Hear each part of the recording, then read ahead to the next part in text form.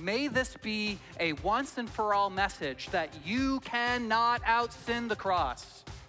If Nebuchadnezzar has a chance to be saved, so do all of you, and so do I. Welcome to the weekly sermon at Gateway. My name is Jason McNabb, and we're in our current series in the book of Daniel, where we're asking, how can God's people not only survive, but thrive in Babylon? For resources and information about this teaching series, or to learn about our ministry, please visit us at gatewaycrc.org. And now, here's this week's message. Well, we have finally arrived. I have finally arrived to preach my favorite chapter in all of Scripture. I've been preaching for 9 years, but I've never preached on Daniel chapter 4, and I shared in a weekly update this past week that this is my favorite chapter in all of Scripture. Because last week I shared with you that even though we've been hearing a lot of bad news with King Nebuchadnezzar in chapter 1, chapter 2, and chapter 3, by chapter 4, spoiler alert, we discover that he is brought to faith. But the one thing I didn't share with you last week, which is perhaps even more amazing, is not only did he come to faith, but he is also one of the roughly 40 or so authors of Scripture. That's right, he has authored Scripture.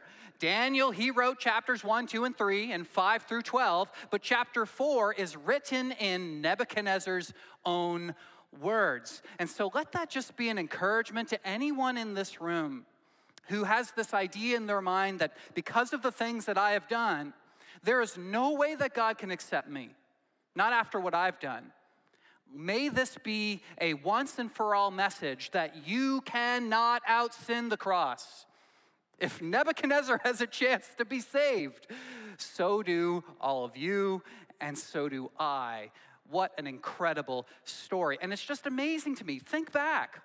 Who is this King Nebuchadnezzar? He is the one who ransacked the temple, the one who destroyed Jerusalem, the one who killed Daniel's parents, the one who castrated him, the one who exiled all of these 10,000 Jewish boys, the one who took Shadrach, Meshach, and Abednego and threw them into the fiery furnace. He's the same guy who also authored the passage of Scripture that we are about to read together. So if you have your Bibles, I want you to turn with me to Daniel chapter 4. While you're looking for that, I want to kind of set the stage for what we're going to look at today by reminding ourselves of how we got here. One of the things that we see through Nebuchadnezzar is that defeat is difficult, but success can be fatal. Defeat is difficult, but success can be fatal. And we see this in Daniel chapter 4, that Nebuchadnezzar is suffering from a case of success. And it reveals something about the pattern of our own human hearts, something that every single person here wrestles with every single day. And it is this: hubris and pride keep us from walking with God. Hubris and pride keep us from walking with God. And so I want you to see the progression that we've been walking through in these first 3 chapters, in this boxing match between Nebuchadnezzar and God. And as we do that, I have the privilege of sharing with all of you the artwork of our very own Taryn Van Dop. She has been drawing pictures every single week, and Pastor Adam has been sharing them with me, and they're just so cool. So I asked permission if I could share it with all of you. And I recognize that as I share the pictures, you're probably not going to hear anything I have to say because the pictures are so cool, but who cares? We're going to do it. So here's what we see. Round 1. Let's take a look at this picture. Isn't this so cool? There's Daniel. He's standing. And then the little buddy right next to him, he's like, dude, sit down. What are you doing? So cool. So we see from chapter 1, Nebuchadnezzar, he ransacks the temple in Jerusalem. He takes 10,000 back as slaves. Daniel and his 3 friends, they defy the king's order to eat the meat and the wine, which is desecrated, and it does not fit their Mosaic law, the Torah law. And so they say, may we please not eat this food? And then the one who oversees Daniel and all these Jewish men, he says, okay, I'll give you a 10-day trial. And by the end of it, they discover that Daniel and his friends are healthier and more well-nourished than any of the other teenagers in that cafeteria, in that hall. And the chapter ends with the words of Nebuchadnezzar. He says this, "The king talked with them, and he found none equal to Daniel, Hananiah, Mishael, and Azariah. So they entered the king's service, and in every matter of wisdom and understanding about which the king questioned them, he found them 10 times better than all the magicians and enchanters in the whole kingdom." So here's what we see with Nebuchadnezzar. He's intrigued by Daniel's God through the witness of his followers, but that's it. He's intrigued. So Daniel's God is now on the map through the faithful witness of Daniel and Shadrach and Meshach and Abednego, but there's no personal allegiance. That's all we see in chapter 1. Round 2, take a look at this picture. They're all so cool. Daniel gives the ability to do what none of Nebuchadnezzar's wise men can do, to reveal and to interpret all the mysterious dreams that he is having. And one in particular, a dream about a gigantic statue, which is made of gold and silver and bronze and iron then iron mixed with clay. And Daniel not only has the ability to interpret or to see the dream even before King Nebuchadnezzar tells him about it, but also the ability to interpret that dream. And so once again, just like chapter 1, chapter 2 ends with Nebuchadnezzar's words. And he says this, "Surely your God is the God of gods and the Lord of kings." So in other words, surely your God is better and stronger and more powerful than even my gods, the Babylonian gods like Marduk. And so now we see that Nebuchadnezzar, he's not only intrigued by Daniel's God, but he's on the map. And he's equal or greater to even the gods that he has been worshiping his entire life. But still, there's no allegiance. There's no worship. How do we know that? Well, that is chapter 3. Round 3, we see that the very next thing that Nebuchadnezzar does is he erects a golden statue of himself. And if you recall chapter 2, the gold represented Babylon and King Nebuchadnezzar, but the silver and the bronze and the iron mixed with clay, that represented all other nations. But this golden statue is all gold. In other words, it's his way of saying, God, I see your sovereignty and I raise you mine. My own plan, my schemes, my desires, my goals. It is pure defiance. He has no interest in following with the sovereignty of God, and he erects this altar, this statue, in his own image. And then, of course, Shadrach, Meshach, and Abednego, they get caught up in the backwash of Nebuchadnezzar's foolishness. And Nebuchadnezzar says, all y'all need to bow down and to worship this golden image. And they say, we can't do that. We're not going to do that. And he says, well, for you, I'm going to throw you into the fire. And as they get thrown in, they are not burned. And there's a fourth individual in there who looks like the son of the gods. Is it pre-incarnate Jesus? Is it an angel? We don't know for certain, but we know the plain main message is this, that through the person and the work of Jesus, not even a hair on our head will get singed because he has paid the price. Because he has brought salvation to all who believe. And once again, chapter 3 ends with Nebuchadnezzar's words. I'm not sure if you picked up on that, but every single chapter ends with the words of Nebuchadnezzar. And he says this, praise be to the God of Shadrach, Meshach, and Abednego, who has sent his angel and rescued his servants. They trusted in him and defied the king's command and were willing to give up their very lives rather than to serve or to worship any god except their own God. For no other God can save in this way. And now we're getting somewhere. He's not just intrigued by Daniel's God. He's not just amazed by Daniel's God. He's not just on the map, kind of equal to the Babylonian god Marduk and all the other pagan gods. He is above all of these gods. And he goes so far as to say, if anyone of the roughly 1 million people who are here speak disparagingly against the God of Israel, then may you be chopped up into pieces and left for dead. If anything, he's original, right? He's just always using the same methods. And so we will see in round 4 that Nebuchadnezzar is still fighting with God. So take a look with me as you read and recognize something.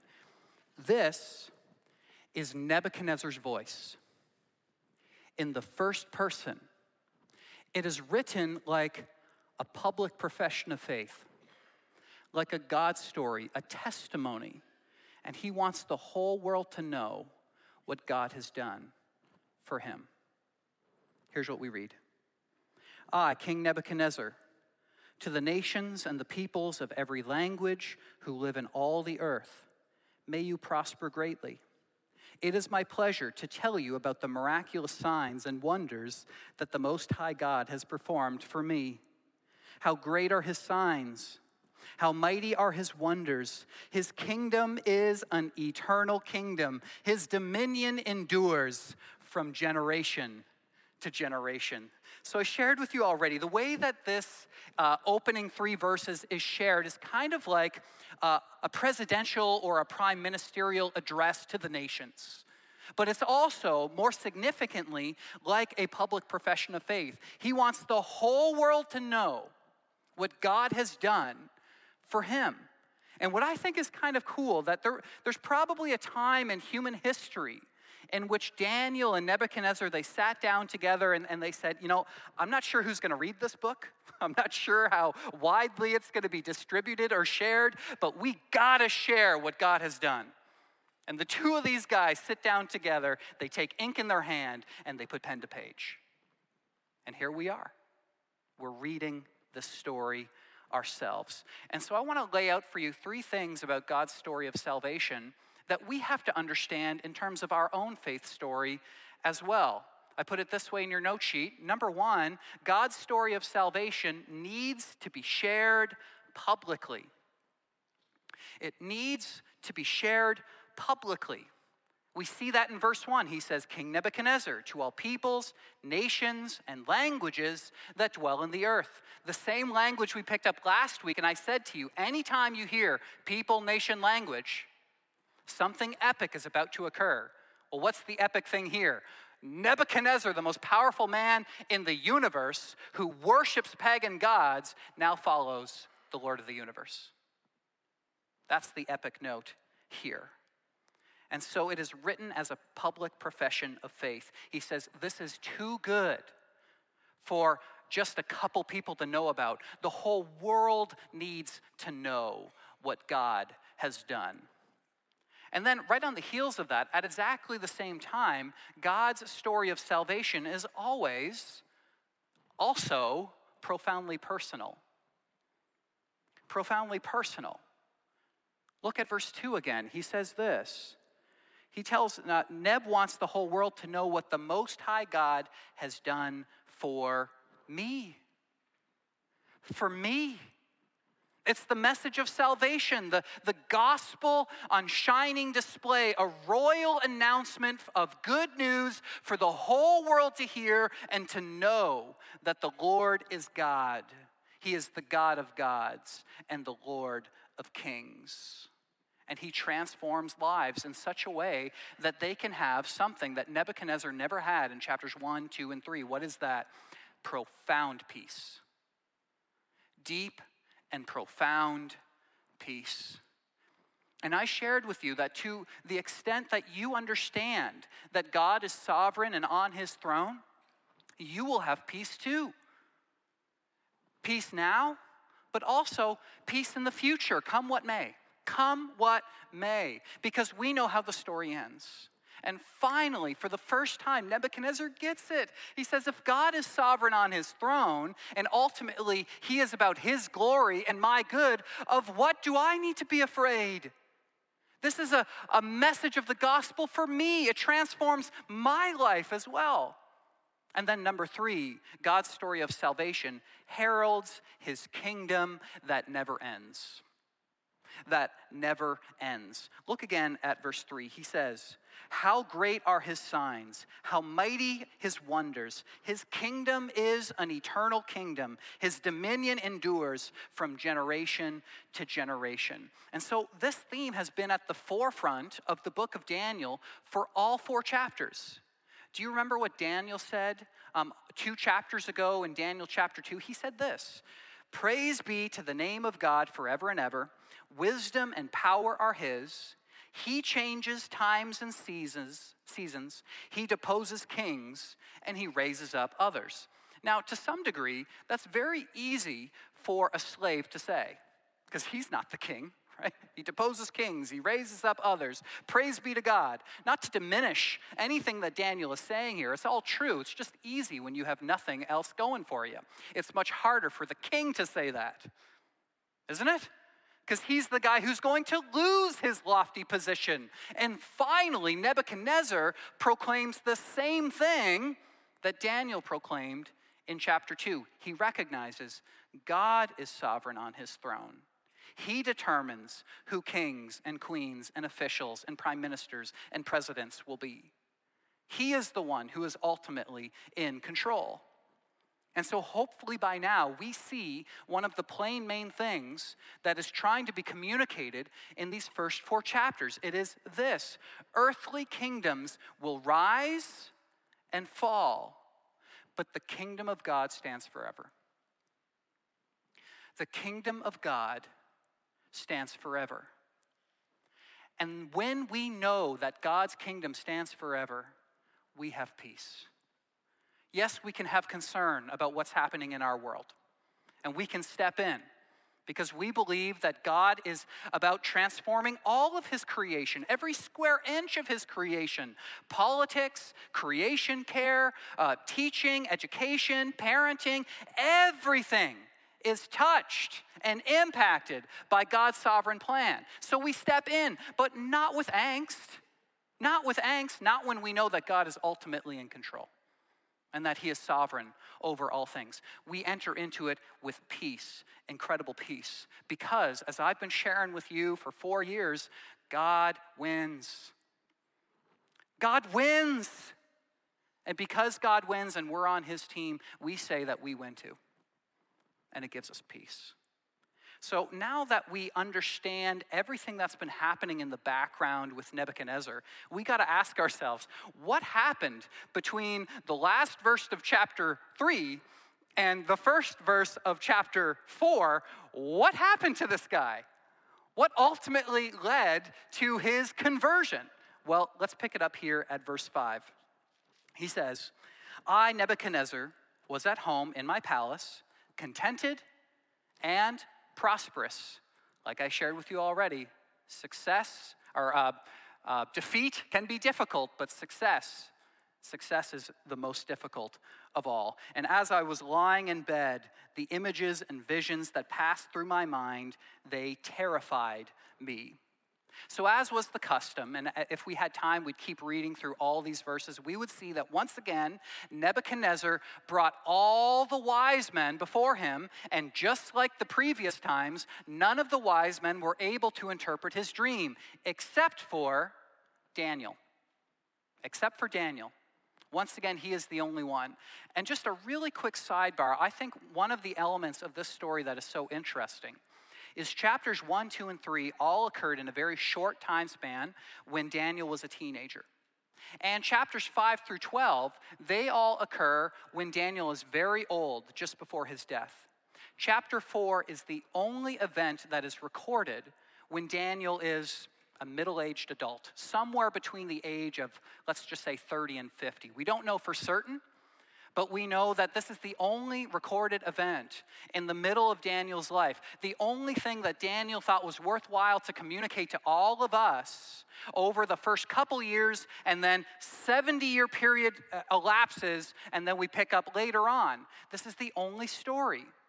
And may that be an encouragement for all of us, because I think sometimes we look at stories in the Bible with all these miraculous signs and wonders, and we go, man, I wish my life was like that. But I wonder if for Daniel, at this point in his life, he started asking questions. Like, Is God's favor still upon me?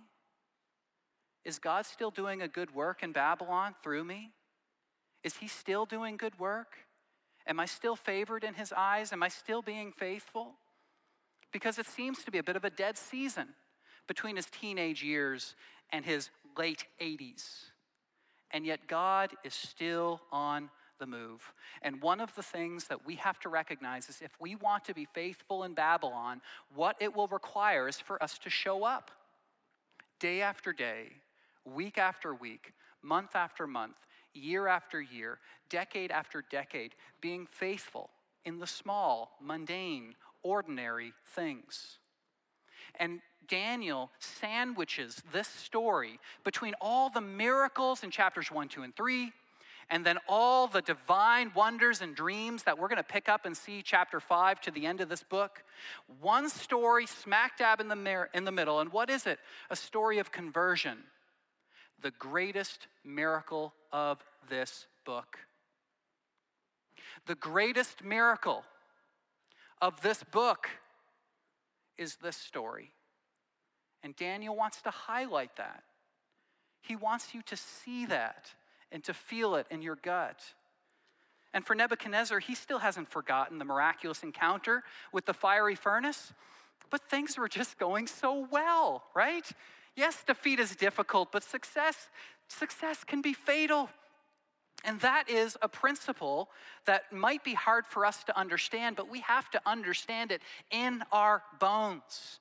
The way I put it in your note sheet is this: even all the miracles of God cannot contend with the pride of our own human hearts. With the pride of our own human hearts.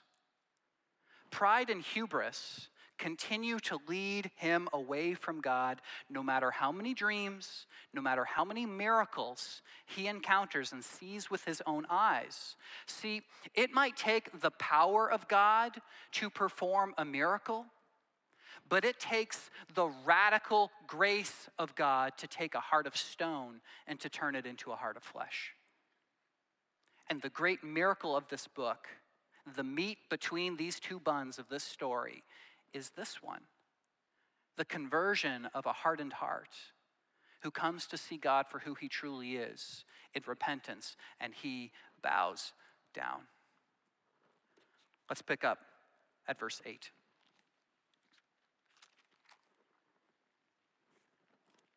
Finally, Daniel came into my presence, and I told him the dream. He is also called Belteshazzar, after the name of my God, and the spirit of the holy gods is in him. I said, Belteshazzar, chief of the magicians, I know that the spirit of the holy gods is in you, and no mystery is too difficult for you. Here is my dream, interpret it for me. These are the visions I saw while lying in bed. I looked, and there before me stood a tree in the middle of the land. Its height was enormous. The tree grew large and strong, and its top touched the sky. It was visible to the ends of the earth. Its leaves were beautiful, its fruit abundant, and on it was food for all. Under it, the wild animals found shelter, and the birds lived in the branches. From it, every creature was fed. But then from here, it takes a darker turn. We see that the tree is chopped down. That's verse 14. And then the stump remains, but the tree itself will be bound to the ground like a beast of the earth. That's verse 15. And then it has a mind to match, the mind of a wild animal, verse 16. And we read of the reason of this in verse 17. Look at this with me. It says, all this will happen so that the living may know that the Most High is sovereign over all kingdoms on earth and gives them to anyone he wishes and sets them over the lowliest of people. So we still live in a world today filled with powerful people, do we not? Strong people who, by all appearances, seem to have life by the tail.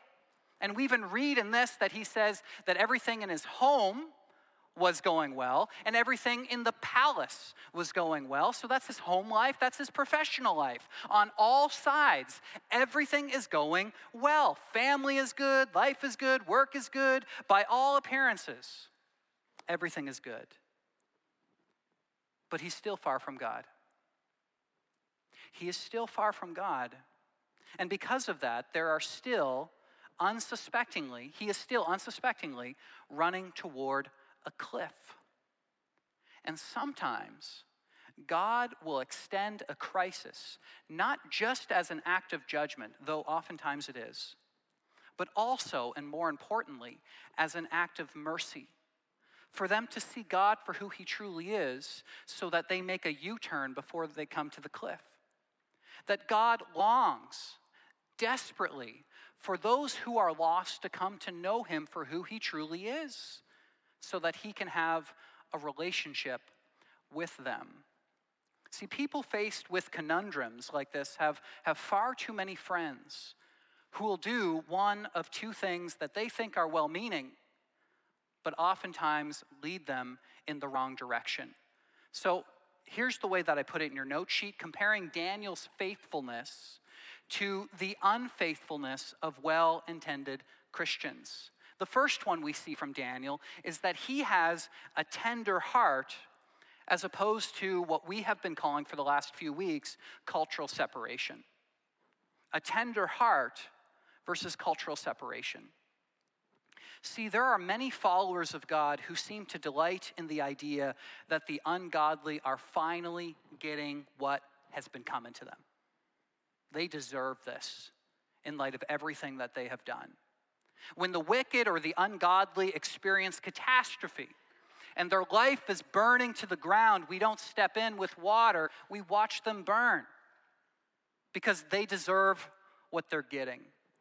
And then to make matters worse, maybe at times we will use religious language to justify our actions. And we fail to see that perhaps God has extended an olive branch for them to see in the context within which they might be receptive to a gospel proclamation. That you're heading in the wrong direction and God is calling you back to him. But if we ultimately see these people as our enemies, we will never be in a position to share with them the good news of the gospel, even as going gets tough. Even as they experience hell on earth. If we are not tender-hearted toward them, we're going to lose our witness. We're going to lose our opportunity. And in this story, who would blame Daniel, right? Who in their right mind would blame Daniel if Daniel decided, I want nothing to do with Nebuchadnezzar? Like, after all, this is the man who ruined his life, who presumably killed his parents, who castrated him, who destroyed his temple, who exiled him for life. He has quite the rap sheet against Daniel. And I think Daniel has every right, if he wanted to hold a grudge. And yet, what do we see? Look at verse 19. Daniel says this, his heart is soft. He says, my Lord, if only the dream applied to your enemies and its meaning to your adversaries. It's strikingly similar to Jesus' words. If you are taking notes, take note of Luke chapter 19, when Jesus comes before Jerusalem and he begins to weep. And he says these words, if you, even you, had only known on this day what would bring you peace. What's the even you? Why does he say you, even you? He's talking about his enemies. The Pharisees, the scribes, the teachers of the laws, those who are opposed to Jesus. If even you would know what would bring you peace on this day. He weeps, he sheds tears for his enemies because he knows that the tender heart of God is that he desires that none would perish, that all would come to know that Jesus Christ is Lord. And Daniel has that same heart. And so, Gateway, if we want to thrive in Babylon, then we must recapture the tender heart of God for the world that he loves. To recognize that we are primarily called to be witnesses, not warriors. To be witnesses of everything that God has done. And if you want a revival, if you want God to heal our land, if you want a great gospel movement to occur in your seeing during your life, the greatest thing that you can do is to bear witness to what God has done in your life. And for them to see Jesus for who he truly is. That is the way that we change a nation. That is the way that we impact the lives of the lost, whether they be friends or enemies. We bear witness. But there's a second way that Daniel shows us how to be faithful, and it's similar to the first. Daniel shows us that he is always willing to give an honest word, as opposed to what I'm just calling a face-saving placebo. An honest word. I shared with you already that the natural inclination of our hearts is assimilation. We want to go along to get along. We don't want anyone to think negatively of us or the things that we might say. And so the natural inclination of our heart as a result of our sin nature is to go along to get along. But here's what we see with Daniel. He even contemplates this option, doesn't he? Essentially, what Daniel says is, please, Nebuchadnezzar, don't make me interpret the dream. Why? Because who in their right mind wants to give a negative message to the most powerful person on the planet? Because what happens if he decides to shoot the messenger as opposed to the message? And so he says he's perplexed for a season. That's what Scripture says. He begs, he pleads with him, don't make me share this story with you. Don't make me interpret this dream. It's bad news. And Nebuchadnezzar says, don't be worried. Tell me the truth. What is the story all about? But I think we learn a principle here, even with Daniel, that fear is often the greatest enemy of a faithful witness. Fear often leaves us silent.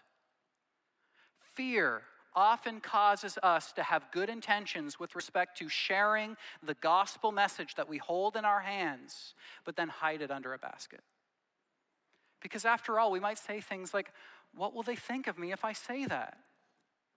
How will it affect our relationship? How will it affect workplace dynamics? How will it affect Christmas or Thanksgiving dinners when we get together as a family? I can't say that. I can't do that. What happens if they shoot the messenger? And so we recede and we hide. Daniel shared these concerns. Take courage. He had the same concerns. But in the end, Daniel provides a very clear model that all of us are called to emulate as we bear witness to God. We must be willing to share the bad news, even if it comes at the expense of them shooting the messenger and not the message. Because the message is too good to be left unshared. Do we believe it to be God's power unto salvation? Is it the greatest news the world could ever know, or isn't it? Because if it is, we have to say in our heart of hearts, I gotta share it. Even if it brings tears to my eyes, I have to have a humble heart and I gotta share the news. I must share the news. And interestingly, did you notice, if you look at the story, we never find out what Nebuchadnezzar's response was to Daniel. The next thing we're about to read is 12 months later. There's no telling us how Nebuchadnezzar responded. See, that's the point. God doesn't seem too interested in telling you how he responded. The only question is whether or not we will share. Whether or not we will share. So then what happens? Pick up with me at verse 29. 12 months later, as the king was walking on the roof of the royal palace of Babylon, he said, "Is this not the great Babylon I have built as the royal residence by my mighty power and for the glory of my majesty?" Notice the pronouns. Even as the words were on his lips, a voice came from heaven. "This is what is decreed for you, King Nebuchadnezzar. Your royal authority has been taken from you. You will be driven away from people, and you will live with the wild animals, and you will eat grass like the ox. 7 times will pass by for you until you acknowledge that the Most High is sovereign over all kingdoms on earth and gives them to anyone he wishes." Immediately, what had been said about Nebuchadnezzar was fulfilled.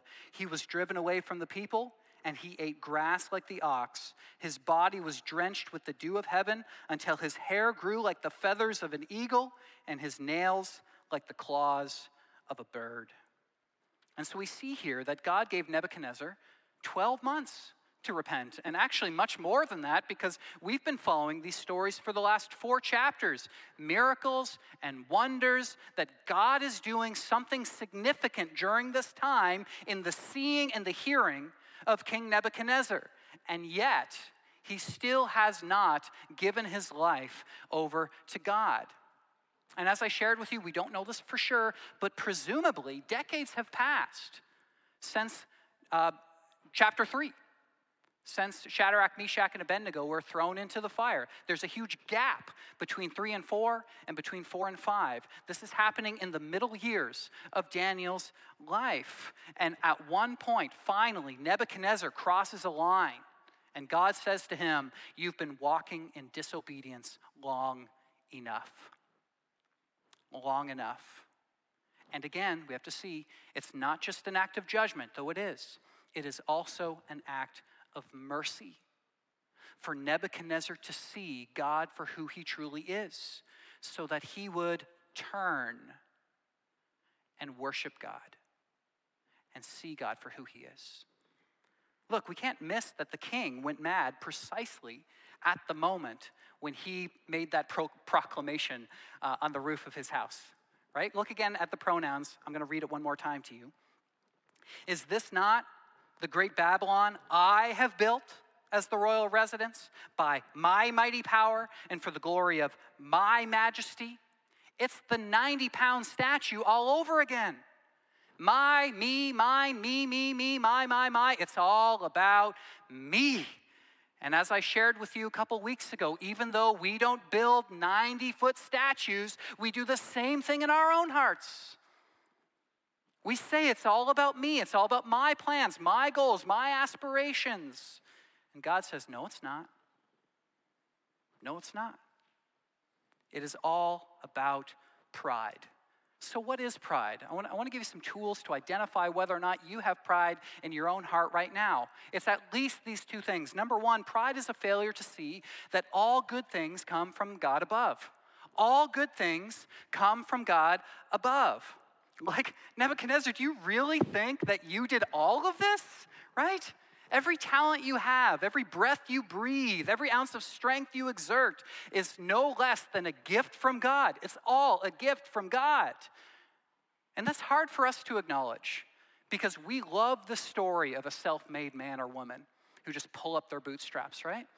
We look at stories like Elon Musk or Tom Brady and we say, wow, look at them. Look at the empires that they've built.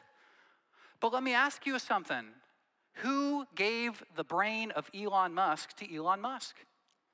Who gave the deflated footballs to Tom Brady? I mean, the strong arms, right? Who gave them those gifts? Did not God? What did God say to Moses? Who made man powerful? Did not I? Or he says a little bit later, who gave human beings their mouths? Who makes them deaf or mute? Who gives them sight or makes them blind? Is it not I? Am I not the one who gives everything, that all good gifts come from me? Pride and hubris lead us away from this reality. Number 2, pride is a failure to see that everything you have and everything you are will pass away. And once again, we see that Nebuchadnezzar is actually in an even more dangerous place in chapter 4 than he was in chapter 2. Because in chapter 2, he was worried about losing something. He was actually becoming more aware that he could at any moment lose his power, lose his strength, lose his authority, lose his kingdom. And that filled him with dread. But in chapter 4, he is secure on all sides. Everything's going well. Everything is fine. Everything is good. And that leads to his demise. That leads to hubris and pride. And so maybe, just maybe, some of you are here right now and you might go out on the top of your roof or out on your deck or out on your backyard and you might say, man, look at the empire that I've built. Look at my career. Look at my aspirations. Look at my plans. Look at my family. Look at my retirement savings. Look at everything that I've built, my empire. Man, I'm good. And look right here. In that moment, maybe God will have to take those things away for you to see him for who he truly is. maybe, just maybe, God in his mercy, not just in his judgment, but also in his mercy, will have to take those things away for you to see him, that he is sovereign, that he is in control. Yes, he is the giver of all good gifts, but he will take the gifts away if you don't recognize who the giver is, and it's mercy. It's mercy. He loves you too much to let you revel in all the gifts that he has given you. He wants a relationship with you. He wants you for who you truly are. And we see that on shining display in this story. I put it this way in your note sheet. The heart of God is this: God desires to make a worshiper out of Nebuchadnezzar. He desires to make a worshiper out of the lost. He desires to make a worshiper out of you and out of me. And so yes, Nebuchadnezzar's pride had to be brought low by God's power, but you have to ask why. And the reason why is so that praise would be brought forth through Nebuchadnezzar's lips as to the praiseworthiness of the God that he serves, that he would see God for who he truly is. But first, he has to exchange the glory that he has given himself, me, I, and he has to exchange it to the glory of God. It's all about you. He is Lord of Lords. He is King of Kings. He is sovereign over all, and he is worthy of praise. Even the very breath that I breathe is a gift from God. And what occurs in Nebuchadnezzar's heart, in a very dramatic way, mind you, is no less than what needs to happen to you and to me. This needs to happen to every single one of us. We need the same. So how does the story end? I think this is the coolest part. Look at verse 34. But again, before you read this, remember this is the same Nebuchadnezzar who burned some kings and cut others into pieces. The same Nebuchadnezzar who ransacked the temple, the same one who exiled the Judeans and the Israelites, the same one who threw Daniel's friends into the fiery furnace. That same Nebuchadnezzar wrote these words: "At the end of that time, I, Nebuchadnezzar, raised my eyes toward heaven, and my sanity was restored. Then I praised the Most High. I honored and glorified him who lives forever and ever. His dominion is an eternal dominion. His kingdom endures from generation to generation. All the people on the earth are regarded as nothing. He does what he pleases with the powers of heaven and the peoples of the earth. No one can hold back his hand or say to him, 'What have you done?'" Verse 37. "Now I, Nebuchadnezzar, praise and exalt and glorify the King of heaven, because everything he does is right, and all his ways are just, and those who walk in pride, he is able to humble." Here's all the evidence you ever need to see that God can take even the hardest of hearts and turn them toward him. And that leads to repentance. And that right there is the end of the story for King Nebuchadnezzar. So far as we read, that's the last words that he will ever utter is worship to the Most High God. So I want to do something a little bit different this morning. As you walked in, an usher gave you one of these cards. And this is something that we've been doing as a church for the last couple of years, where we have been encouraging everyone who is a follower of Jesus to begin praying for, investing in, and invite those who are far from God. That you would consider writing down 4 names, up to 4 names, of family members, friends, co-workers, neighbors, maybe even enemies, who are far from God. And that you would commit every single day to praying for them and looking for providential moments for God to work in their lives. Maybe they don't even know who Jesus is. They don't know the difference between the book of Job and Job. Like, they just don't know anything about Scripture. And the opportunity that you have is to introduce the gospel to them. Or maybe, just maybe, they're more like King Nebuchadnezzar in chapters 1, 2, and 3, where they've seen a thing or two about Jesus. And they know a whole lot about his followers. And yet, for one reason or another, that has not led to repentance. One of the things that I find so interesting about this story is considering where Daniel and Nebuchadnezzar are today. Where are they? Well, if we believe our theology, then they're in glory, making much of Jesus. Hand in hand, heart in heart, looking before the throne of Jesus and with tears in their eyes worshiping. And I have a sense that Nebuchadnezzar, as he is there, has deep and profound gratitude, not only to God, but to God's servant Daniel. That he would say, Lord, thank you so much for Daniel, who didn't write me off, who didn't treat me as his enemy, though he had every right to do so. In light of everything that I did to him, I've ruined his life.